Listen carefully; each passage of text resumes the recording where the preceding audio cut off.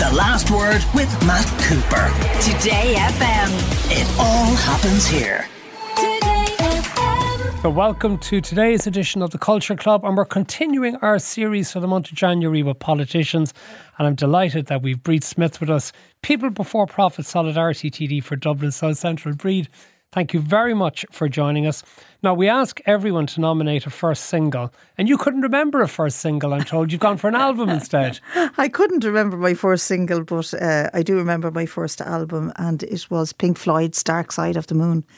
A boyfriend bought it for me because I'd heard it and I was fascinated with I remember being fascinated with the electronic sounds coming in on top of the music. It was done so well, and the sound of money clicking and all that. Yeah, I was just about to say Money, the Socialist, and you went for the first album with the famous track Money on it. Critical of money though, isn't it? The root of all evil and all that. But so that was my first album. And of course then nowadays the famous John Waters from Pink Floyd is somebody who I think I admire very much as an artist, because he supports the Palestine cause and supports the boycott divestment campaign for the Palestinian people. So it's kind of come around full circle. Well, let's hear a little bit. A long time ago I got the album. Let's hear a little bit from it. We didn't pick out Money. That might have been too obvious a track. We have Breathe instead.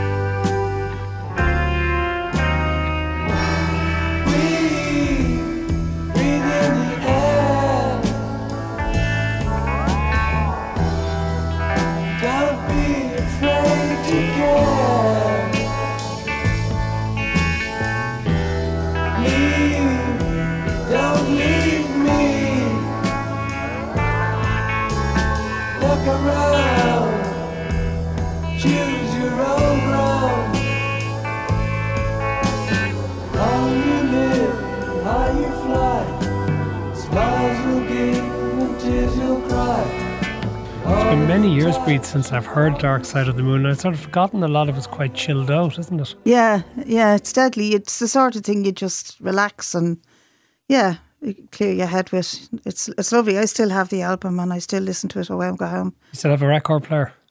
I have both. I have the CD and the record player isn't working. I'll have to get myself a new one. Okay, favourite band or artist? Who are you going for here? My favourite band or artist, I'm actually going for Lisa O'Neill. It's a modern contemporary choice. Yeah, I've become fascinated with her, but I did see her years ago before she became famous at it was a weird little festival somewhere in County Meath. It was called The Spirit of Folk. And a mate of mine who was a counsellor, I was a counsellor at the time, she was a counsellor for People Before Profit in Wexford, Deirdre Wadding. She described herself as a white witch. And so this festival was all about druids and witches. And it was a gas little festival because it had a good title, The Spirit of Folk. But there were literally people going around in their gear, the long druidy dresses and the... Did you? Sorry? Did you? No, I did not. I was fascinated with them though. No, unfortunately I didn't have a druid's dress. But so there was all these little places that there was gigs and events happening, and in the middle of the woods there was a stage and a bonfire, and not really a stage, more like a pit and a big bonfire, and I heard Lisa O'Neill singing there for the first time and I thought she was amazing. Can't remember what she sang, but I went to see her a couple of times after that in Walsh's in Stony Batter where she did a gig. And then recently, and I've been trying to track a copy of this, she worked with Billy Bragg on a project about the Bowsies and the Vandals that were deported to Van Diemen's Land in the 1800s by the British Empire, basically, because there were Bowsies and Vandals from Ireland, but also from across the British Isles. And she went with Billy Bragg and worked on a project about that. And I heard her talking about it to Miriam O'Callaghan. And she also sang something that moved me very much. She told the story of how a bunch of Irish bowsies. And when I say bowsies, they would have been like Robin Hoods. You know, they stole rebellion's corn and they took from the rich and gave to the poor. They were those kind of bowsies, but the British Empire couldn't tolerate them and sent them off as slaves to Van Diemen's Land in Australia. And she talked about this group of men and women. I think there was about 11 of them who had a little rebellion out there to try and free themselves again from the yokes of the British Empire. And they were suppressed and sentenced to death. And they were marched down to a town centre to be hung. And on the way, they sang the Croppy Boy, you know, good men and true in this house who dwell, that version. And she sang it, and it was haunting the way she sang it. Incredible. So I'm trying to get my hands on the work that they did. It's called Death or Liberty, but I was checking online and it won't be available here till next year. So I think I have that right anyway. If Lisa's listening and she knows how I can get it, she might send it to me. We actually have one track by her called Old Note.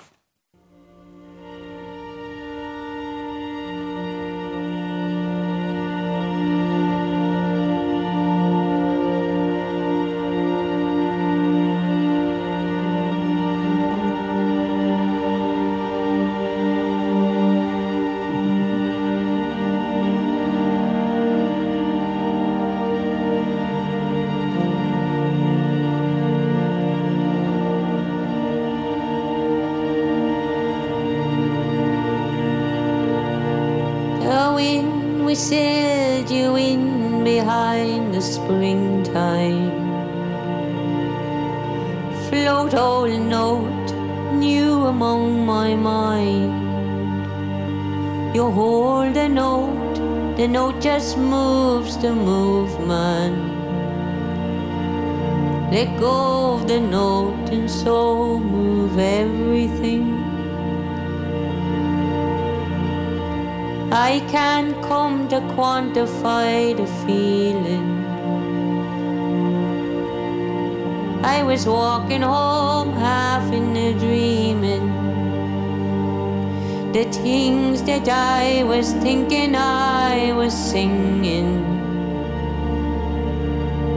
The wind whistled you in behind the springing. Lisa O'Neill. Lovely. I can imagine that in the fire pit, surrounded by the White Witches as well. Your favourite album, you've gone for Bob Dylan's Blood on the Tracks. Yeah, I've been listening to Blood on the Tracks for years, and what I like about it is the storytelling.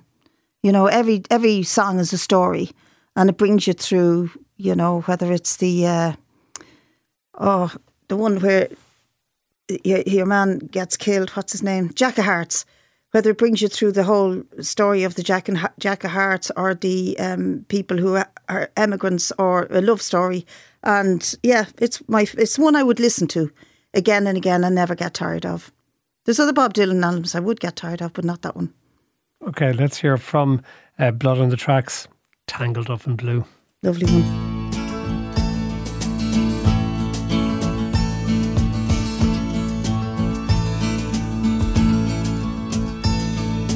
Early one morning the sun was shining.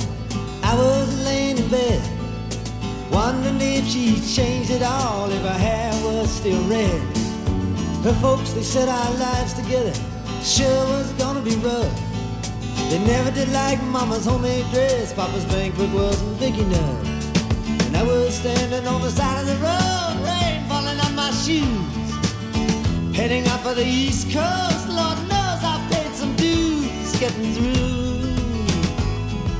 Tangled up in blue.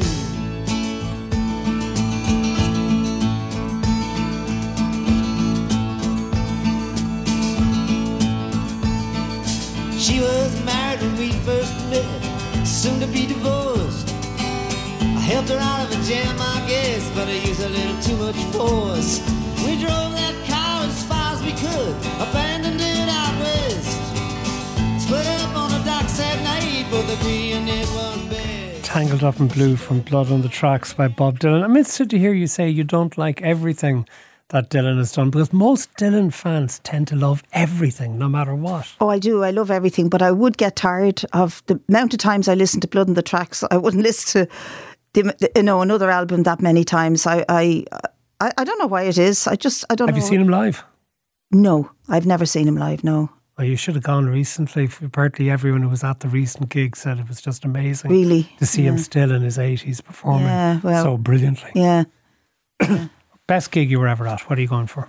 Rory Gallagher. It was about a year before he died, and my little brother got me a ticket. There was a gang of us actually went to the Olympia, and we got brilliant seats, the front row of the balcony. And of course we were on our feet all night dancing, and it was a brilliant gig. But I remember it most because I have to admit afterwards we got chatting to him, and he asked me back to the hotel for a session. So I got about 5 of us back to what was the name of that hotel in Temple Bar? I don't know if it's still there. It was one of the first hotels in Temple Bar. Anyway, that's where we ended up till about 7 in the morning. Bríd Smith, rock star groupie. Yeah. So we were there till about 7 in the morning, drinking at the bar and singing songs and chatting to them. It was great. But yeah, Rory Gallagher was an amazing character. The energy and he was just beautiful and a lovely guy to chat to. Yeah. Who unfortunately died very young. He did, yeah, he did indeed. And I think it was about a year before he died that we had seen him, because I remember being so delighted that we'd had the experience. Let's hear him performing Continental Op. This is not from the Olympia, but Switzerland in 1994, the year before he died. Let's go to work!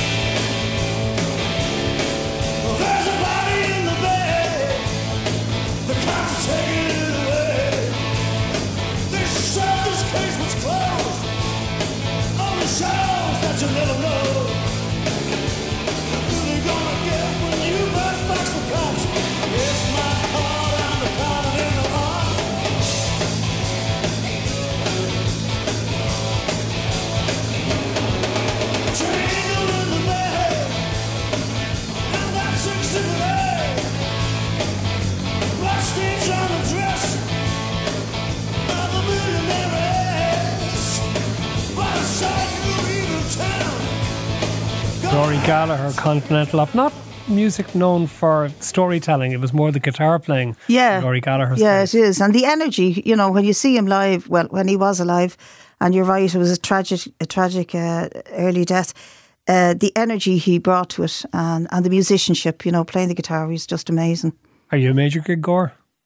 I used to be, but, since I took up this carry on being in the Dáil, I don't get as much time as I'd like to. It's just so busy all the time, I am going to a couple of gigs now coming up, and one of them is Elise O'Neill one, and I was at a Palestine one, the other sort of traditional Palestine gig the other night, and I've got tickets for Lucinda Williams as well in January. Okay. We'll take a break and we'll come back with all the non-musical choices from Bríd Smith, the People Before Profit TD for Dublin-South Central after this. The Last Word with Matt Cooper. Today FM. It all happens here. Today FM. Welcome back to the Culture Club, and we're doing our political series for the month of January. Bríd Smith, the People Before Profit TD, is with us. And moving off your musical choices, let's go to a favourite movie. And this is one I have to say I'm not familiar with. In fact, we couldn't even find a clip for it. It's a Kirk Douglas movie called Lonely Are the Brave. Yeah. I would have only seen it just shortly before my mother died, and she'd be gone now 5 years in February. And she was mad about the cowboy movies. And this one is really stuck with me because it's not really a cowboy movie, but it's about a cowboy and his friends trying to move from the old world into the new. And it was made around the early 60s, I think. And this Kirk Douglas is a veteran of the Korean War. And he wants to remain on his white horse and, his cowboy life. And he sets out to free a pal of his who was put into prison for helping Mexican refugees cross the border. And, of course, that was very, sort of contemporary at the time because you had Donald Trump in full swing building walls against Mexican refugees. But this obviously predated Trump a long time. But he gets himself arrested to go into prison with his mate to get his mate to break out, and his mate refuses to break out, and it ends that he goes on the run, and there's a very tragic ending to it. But what caused his demise, was the inability of him to cross his life from being a cowboy and a free man on a horse with no kind of ID or formality or connection to things, to cross that life into the new world. And he ends up getting killed on trying to get across a motorway, a highway in the States, which crazy thing to do, to try and jump your horse across cars on a highway. And his demise was kind of inevitable, because he just found it impossible to deal with the new world from the old one that he was coming from. And he was a lovely character in it, even though it was kind of makey-uppy, but he was an amazing character in it, and the storyline fascinated me. So Bridie and I enjoyed it hugely, and not many people knew of it, but she was an awful woman for sayings as well, and she used to say, she was always saying, brave are the chancers.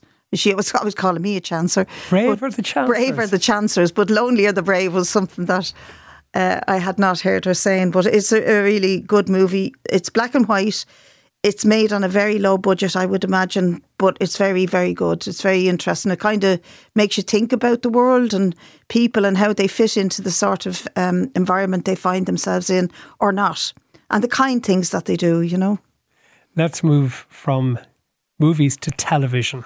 And we've 2 TV shows that you've picked for us. And there's one that's over 20 years old now at this stage, which I think maybe a lot of people have forgotten about, but maybe one of the best comedies that RTE ever made, Paths to Freedom. Remind people of Paths to Freedom. Well, what's his name? Michael McElhatton played Rats. Yeah, and I think he's one of the main writers of it as well. Yeah, and he's been in Game of Thrones and Chernobyl and various things in recent years. Only met him a few weeks ago. So Rats, Michael McElhatton's character ends up in prison with a gynecologist who, what did he do wrong again? I'm trying to remember. Anyway, the point is he's the complete opposite to Rats. Yeah. Who's a working class lad who lives with his ma.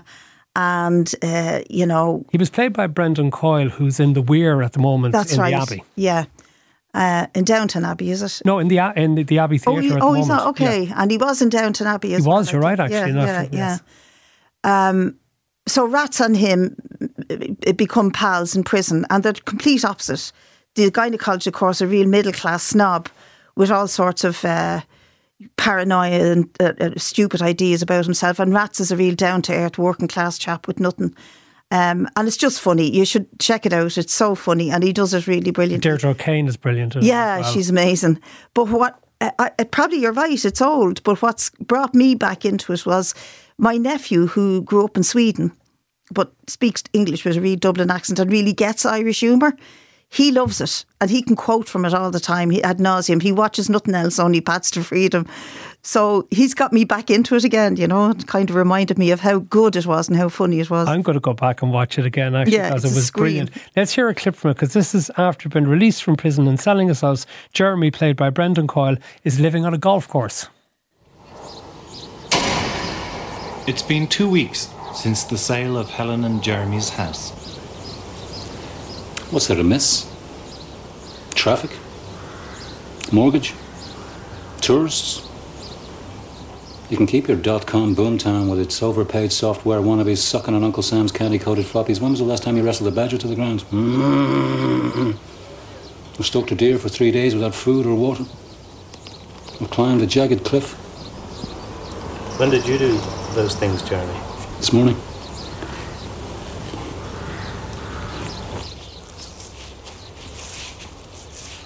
Got a hole-in-one here once. Show it to you later. It's in the clubhouse.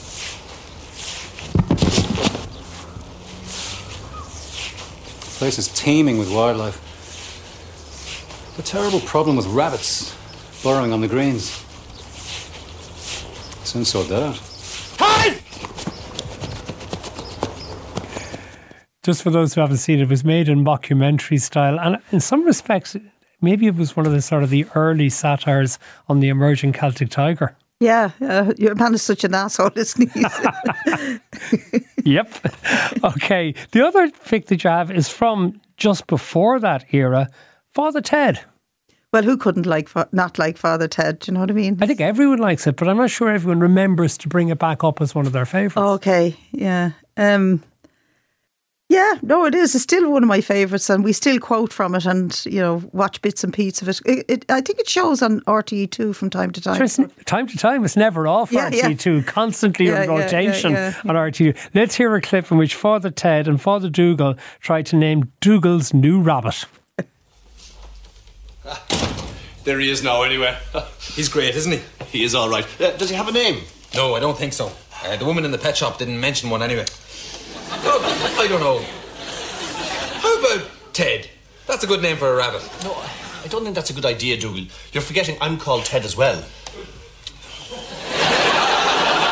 I could call you Father Ted. No. Seriously, Dougal, you'll have to come up with something a bit more original. Hello, fathers. Hello, Mrs. Doyle. How about Mrs. Doyle? No, Mrs. Doyle is not a good name for a rabbit. You need something like Popsy or Bruce. All right. Wait, I've got one. You see the way he's got big floppy ears there, flopping all over the place? Yeah. Well, why don't we call him Father Jack Hackett? Perfect. Father Jack it is. What? Nothing, Father. Dougal's named his new rabbit after you. What? Are you all right, Father Jack? What? He's not talking to you, Father. He's talking to the rabbit. What? I think Father Jack wants a drink. Drink!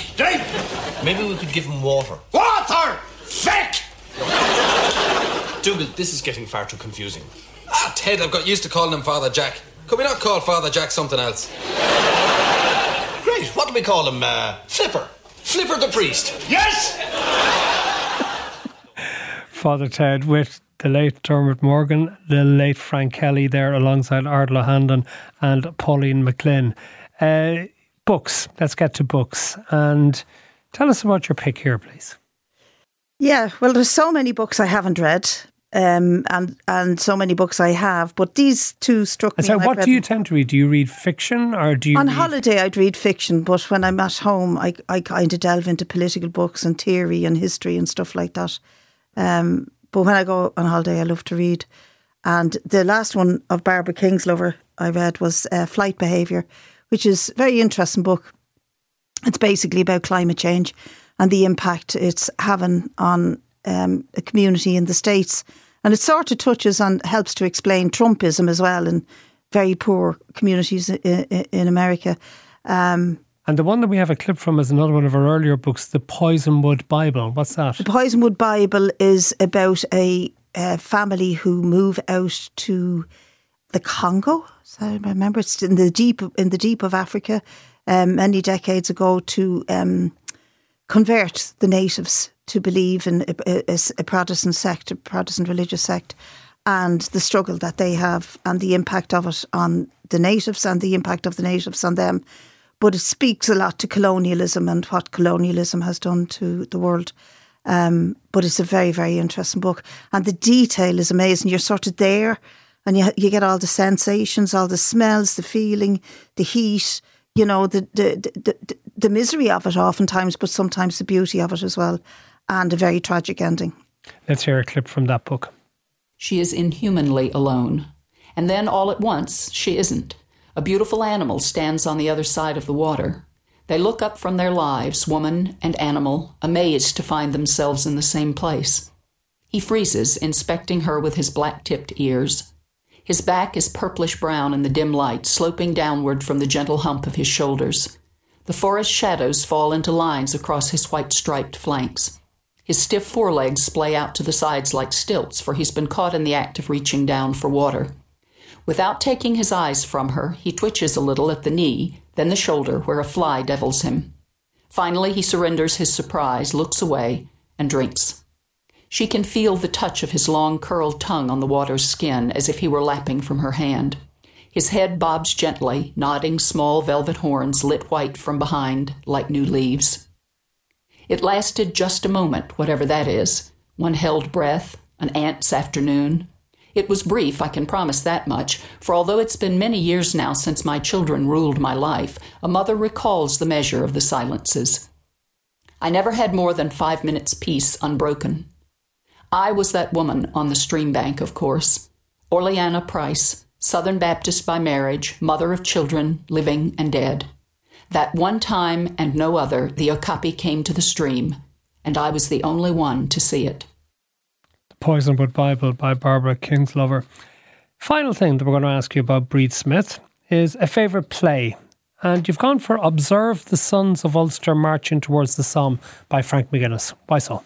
Well, I suppose, it just had such an impact on me when I saw it. It was a great production. It was on the Abbey many years ago, but it speaks about a lot of things. It speaks against the First World War and the butchery and the slaughter that it represented, but it also speaks about those who lived and died through it, and mainly they were Ulster Protestants who met, 30,000 of them or something lost their lives there in the Somme.